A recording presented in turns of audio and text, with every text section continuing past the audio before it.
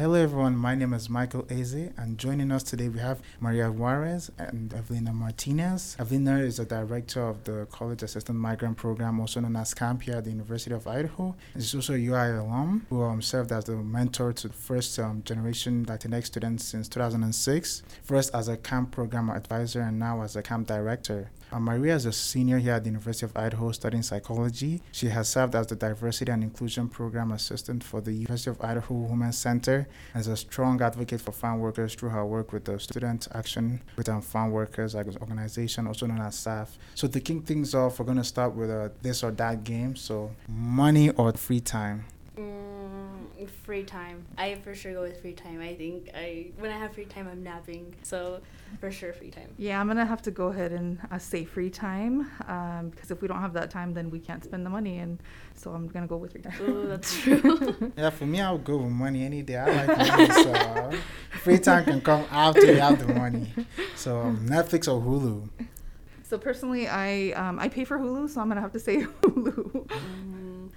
I'm going to go with Hulu just because they come out with new episodes weekly. And when it comes to anime, they have both English and the Japanese version. Okay, yeah, for me, Hulu, because it's the cheapest and it comes with like Spotify and like Showtime. So Hulu all the way. So music or podcast? I won't say podcast because you're on a podcast. Ooh, you know me, Michael. I'm going to go up against you. I'm going to say music. I think I barely started listening to podcasts like last week. Okay.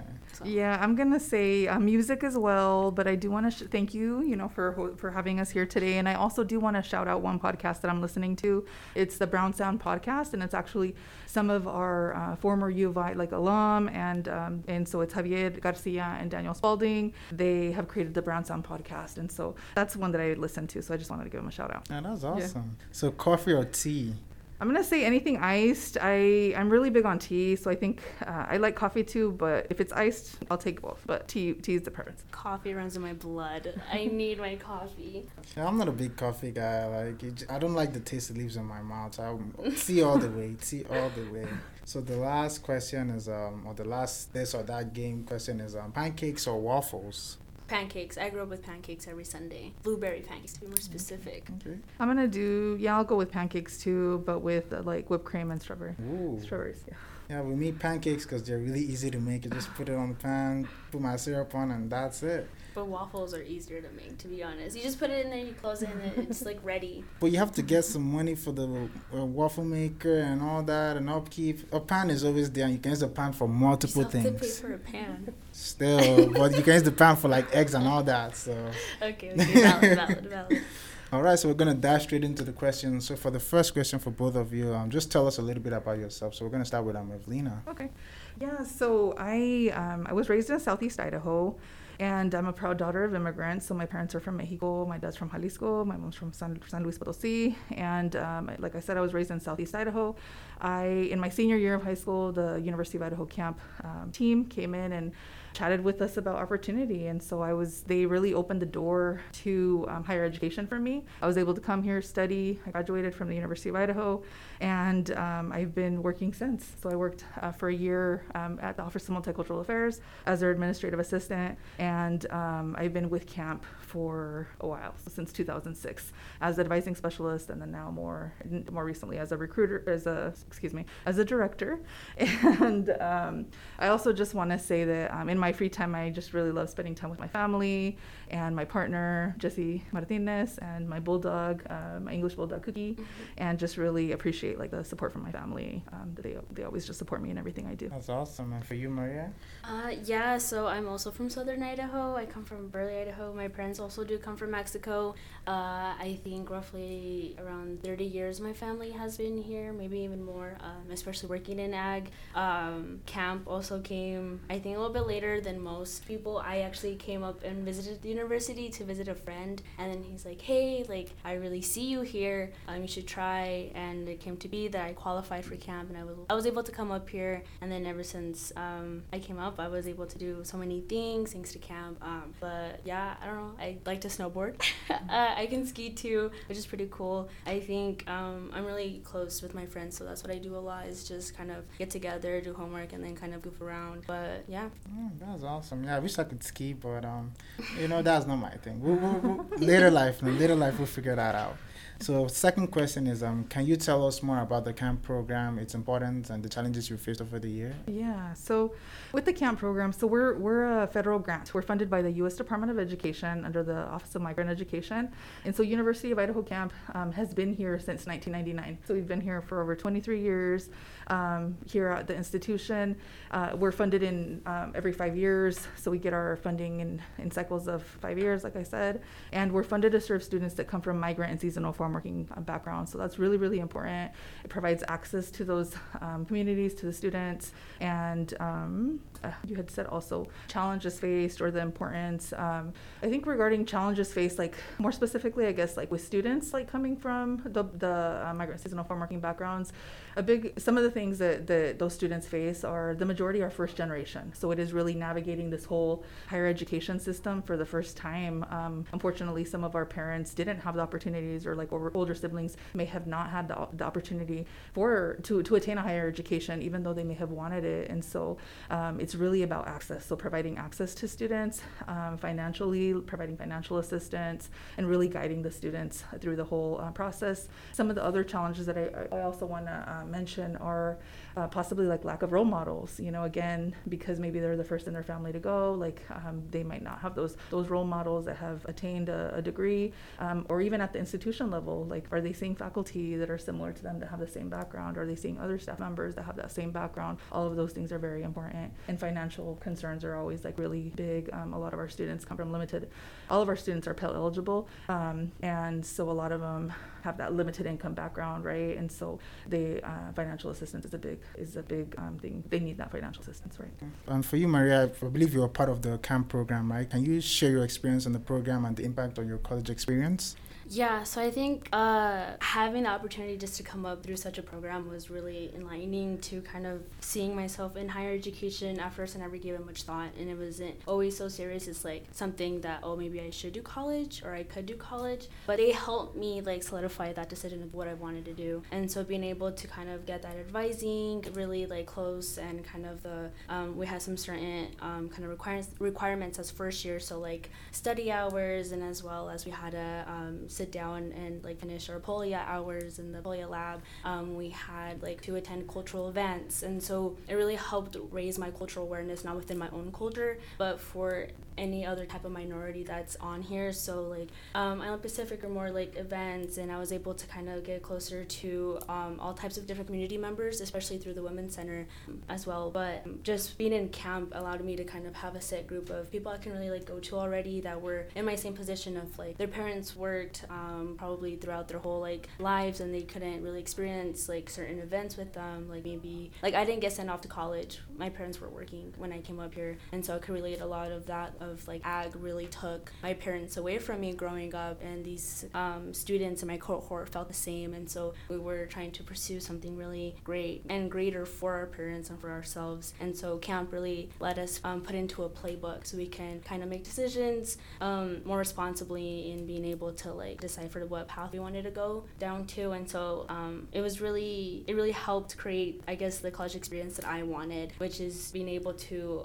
use a lot of my potential and the ambition that I felt, because I feel like I could do so much, but I just didn't know what to do. And camp literally set up those resources like in front of you, like here's the person that you go to, here's the office that you should go to, and here's the person that you should talk to, and so it's like you can't miss when it's literally right there for you to use in hand. And so I really do thank camp for that, because before then I didn't know how to use my resources around me to make things easier. That's awesome. My freshman year, I had a couple of friends who were in the camp program. Yet then I didn't know a lot. Even till now, I don't know a lot. But I think after this conversation, I will know more about the program. And I don't know of how important the program is. So it's great to hear that. So I know you touched upon this, but what are some of the services offered by the program camp? And I know there's like a class students take when they're part of this program. So can you touch on some of that? Yeah. So the services that camp provides, we kind of categorize them in 3 ways. So we serve the students academically, financially, and culturally. And so for the first point there, academically, you're right. We do have a couple camp courses that our students take. So first semester they take a first year transition seminar, and so Mari's talking a lot about the resources. And so we really partner with different offices. We bring them in, and the students are able to learn about like time management, study skills, procrastination. For that class, our students also do a project. The final project is on the farm worker movement. And so that's really important because that's, again, tying back to their background, right? And so they do a presentation on the farm worker movement, and I think that really sparks that interest in like learning about their history and their parents' work history as well. And so that's one of the classes. They take another class in the spring semester. It's the career exploration seminar. So those are two classes. In addition to the academic, in the academic piece, we also have a advising specialist. Her name is Stephanie, and she helps the students with tutoring needs. We have a study table sessions that Mari has mentioned. Our students are required to do study sessions there at our office, and so we are able to like just follow up with them, check in with them. How are you doing? And we also serve as like secondary advisors. So we work really closely with other advisors here on campus. The second point was the financial assistance. And so we provide a supplemental scholarship to our students that get accepted into the camp program, and also for out-of-state students. Any out-of-state students, we work with the Diversity Scholarship Committee, and we help them get an out-of-state tuition waiver. And so that's like a big support for our students that are coming out of state. Additionally, with that, it can be there can be a lot of challenges with the financial piece. Like that's a big question that we get always from parents, like how are we going to pay, like and again, coming from limited income backgrounds, like that's huge, right? Some of our parents aren't even making like what it is to come here for a year, and so it can be really just a concern, right? And so we break it down. All of our staff is bilingual, bicultural, so we're able to like break down the FAFSA. We're able to like go over financial aid estimates. That way we talk about loans. That way they know like the whole process and what they're paying.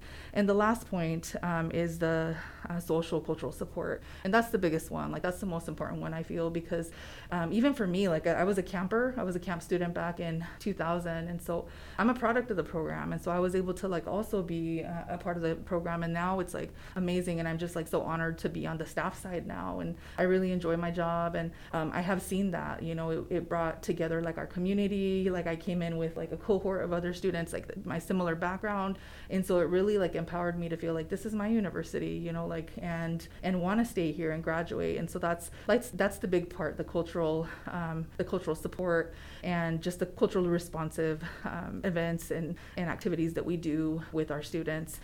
I also want to mention in that point, we do one of those big events that we do is Farm Worker Awareness Week. And so we today actually March 25th we start with Farm Worker Awareness Week. Nationally, it's celebrated from the 25th through the 31st.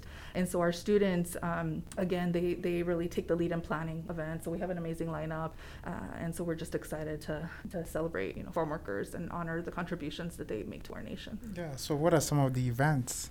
Okay. Yeah. Okay. So for the kickoff, all week long, actually, we are having a long sleeve, shirt, glove, and hat drive. This is any type of clothing that can help our farm workers that are in these really harsh sun rays and pesticide exposure, so kind of to give them more protection, because some kind of aren't able either to go to the store or like sometimes they just wear their clothes until they tear. So we really like to provide more clothing for them. Some of the locations are in the camp office and the Diversity Center in the ISUB, as well as the College of Agricultural and Life Science building, the Vandal store, and the Women's Center. As well as today we have our blood drive. So that is going on till 4:30. By the time this comes out, it's gonna be over. But yeah, we had a blood drive, or we're having a blood drive. The Cesar Chavez blood drive. What's our goal? Is it 30 donations? I think we had 42 sign up for the blood drive, and so we were good. There was a lot of interest. There was a lot of people wanting to sign up, and so that's amazing. We're glad to see the support. It's also we call it the Cesar Chavez blood drive, so in honor of one of the co-founders of the United Farm Workers. And so we've been doing that for quite a bit of time now. Yeah, and so then on Monday, March 28th, we have our Bandana Project. So that is a campaign raising awareness for sexual violence in the fields for female farm workers that they face. And so it's a really deep event that I really believe people should attend to, because it's it's like a silent cry that a lot of these women are looking for help, but no one really takes it seriously, just because one, there's a demand for workers and they are in need of income, so it's kind of an internal fight of trying to reach for help and us trying to see them. So, and then on Tuesday, March 29th, actually as well on Monday, we have our film screening Dolores, which is also, as most know, Dolores Huerta was fighting alongside of Cesar Chavez throughout the whole movement, so it's kind of a film honoring her, of course. And then on Tuesday, March 29th, we have Voces del Campo, which is we're really excited about. This is kind of more personal. This is, I think, mine and Evelina's personal favorite event, because it's these stories, these beautiful pieces put by community members,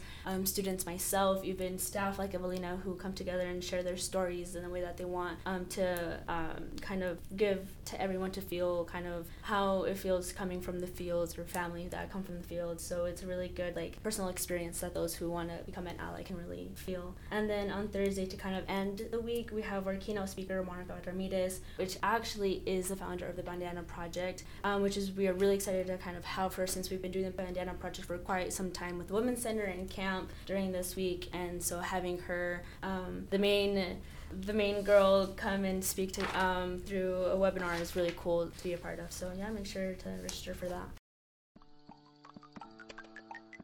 Hello everyone, my name is Michael Eze and I'm the Director of Student Resources for ASUI, and today we have Julia Kelleher, and she's the Director of the LGBTQA office, and she's going to be giving us a short spiel on the resources they offer here at the university. So thank you, Julia.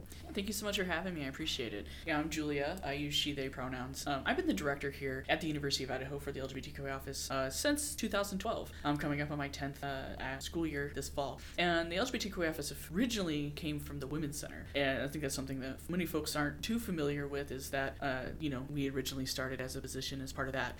And so we officially separated from the Women's Center back in 2013 and became our own standalone office. And I think that shows commitment to the university, by the university, showing that they support LGBTQA students here on our campus. And we kind of do things in multiple ways, different programmings and events, just depending on kind of the time of year and what people are looking for. We do community building events, like every month or so we have our LGBTQA family game night, which is a free board game night and specifically focused on providing a safe space for anyone to come in and have fun, play some board games, meet some people, talk, build community. Otherwise, we have different events throughout the year, including like our Lavender Celebration, which is coming up in this April, which celebrates all graduates across the University of Idaho, but it's a very small gathering, so it's a great way to kind of come in and get a rainbow tassel and be part of a community and celebrate your accomplishments as graduating in any part of their time here at the University of Idaho, or honestly, really just celebrating being finished with another academic year. And then we also do things throughout the fall and spring semester that are more educational focused, so like looking at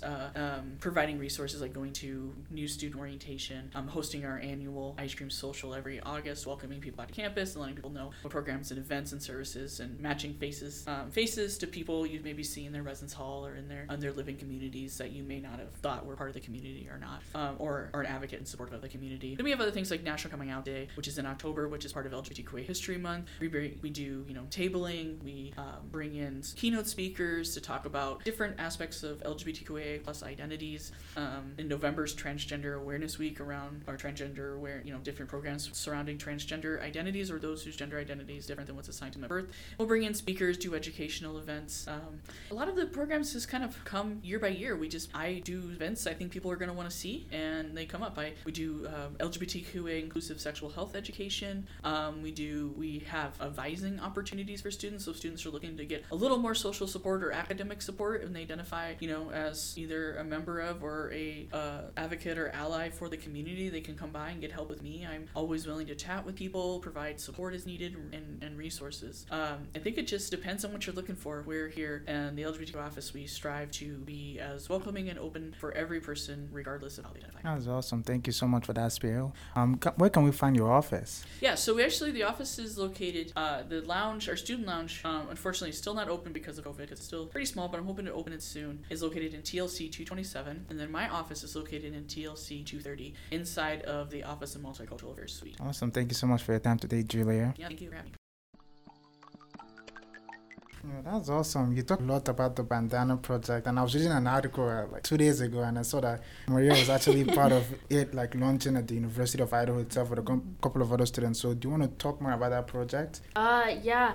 So the Bandana Project is kind of recurring annual with Women's Center. I took it on as a student and staff project, a student-led project that when I was working at the Women's Center. So it's just coming together for a presentation that gives facts about the women in the fields and what they face, and then as well as trying to like raise their awareness and kind of what people like us on the outside can do to empower those on the inside. And we kind of just get together and paint these bandanas to kind of not just stand in solidarity with them, but to kind of give a message for those that really don't understand what's going on, and to send those powerful essential workers in the fields that are facing these types of sexual violence, that we hear them and that we're trying our best to kind of get them more seen on that issue. So yeah, thank you for touching on that. I have another question for the both of you. So, what role do you think representation plays in recruiting students for this program? And I want to hear it from the recruiting standpoint, and also from the recruiter standpoint, and also from the recruitee standpoint, if that is a word. Yeah, so as far as like representation in recruiting, we have first of all, we have a recruiter. We do have a camp recruiter within our camp program, and that position is currently vacant. We hope to fill that soon. But having a person that understands, that has that background or understands, the issues that students that come from migrant seasonal farm working families face is really, really important. And so again, like being able to like talk with their families, like explaining, breaking it down. A lot of our students may not have heard of FAFSA, or they don't know like the admissions, process. And so it really is like taking them step by step, and so it really is, again, being culturally responsive in like everything we do, and changing it, like shifting the things that we do, like still doing what we need to do, but in a different way, right? And so that's what it really takes. Like, for example, for me, like it was really recruiting like my family too. Like my family had to be on board with me coming, and so that's what we understand, that it's not just like the student, the student is the one that's like making the calls. Yes, they are the one that's going to decide ultimately, but it really is like a big family, like family, I guess, decision. Yeah.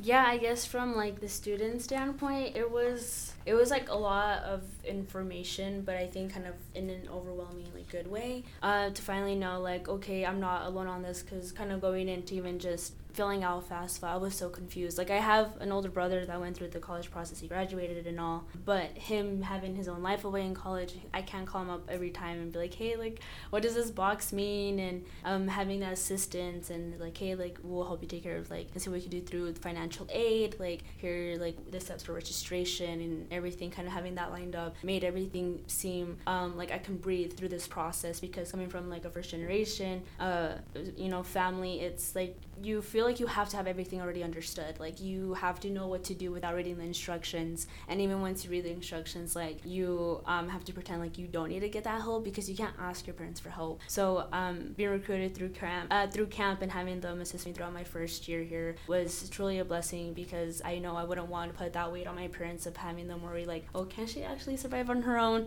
But camp gave my parents that reassurance, like, hey, like, we'll take care of her, like, and that really made them more comfortable with me coming up here, because they knew that coming from such a program that advocates for families and students for us to go for higher education, like, they wouldn't set me up for failure. And so that, I think that's what really helped my parents come at ease with this decision. But other than that, they were like, no, not the baby, like, you can stay here longer. But no, they were really glad. I'm pretty sure if it wasn't for camp, I'd have to put like a little bit more of like some like good hours in cleaning the house for them to let me come all the way up here.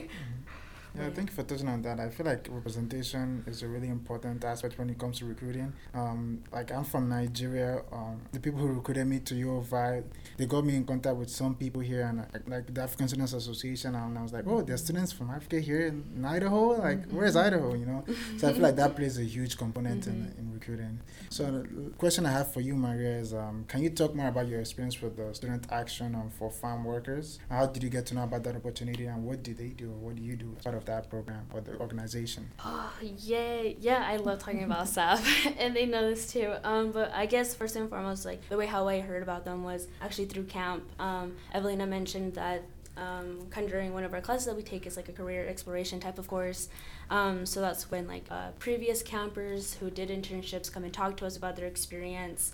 So that's when I first heard about it, and one of my best friends actually went into his second or his third year, and so when he came back, and after COVID, of course, I ended up applying. And so SAF, Student Action with Farm Workers, is a nonprofit organization in North Carolina that is surrounded by other sponsoring programs who kind of advocate to bring students and farm workers together and working together to help us, like, I guess, help the farm workers fight these injustices that they face, kind of give them more resources, provide more like financial aid, social, health, legal aid. So the program that I was an intern for is called Into the Fields program internship. So it's a summer internship, of course, and it's off of about 6 branches. So there's like legal aid, migrant education, as well as health agency, advocacy, like lobbying and community like outreach. So there's different ways of like wanting to get involved into that nonprofit. So what I did was like the health agency side. So I was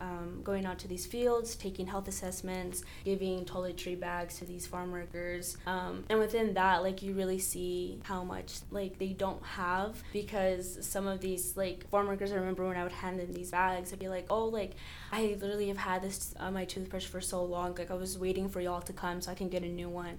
And so it's like that type of work that like really hits you, and it shows you that there's such a demand for more. And so that's where this program comes and brings a lot of students who feel the same way, that have that passion and fire to make a difference and help these farm workers come together in all different types of aspects and like different ways that they want to help. So maybe, you know, health isn't your way, but you want to go in the legal route, they have that option too, so you can get involved in so many other ways. But yeah, it was a really great experience overall. So will you be going back to them again?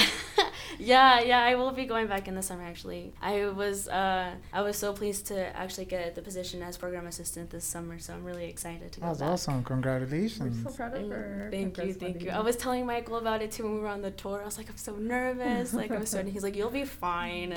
But yeah, no, I'm so excited to go. That's awesome. We also got, I think we also had three other students from University of Idaho that are placed in internships with Student Action with Farm Workers. So, yeah, staff just makes we just see changes, you know, within the students, like as they go and intern and come back, like they're just eager to like get involved and like just give back, you know, continue giving back. And so I'm excited for all of them. Yeah, that's awesome. I was also reading another article. I think this article was written like 2-3 years ago, and there was a student from the camp program who was actually working at SAF at that time. So it's a really good program like that.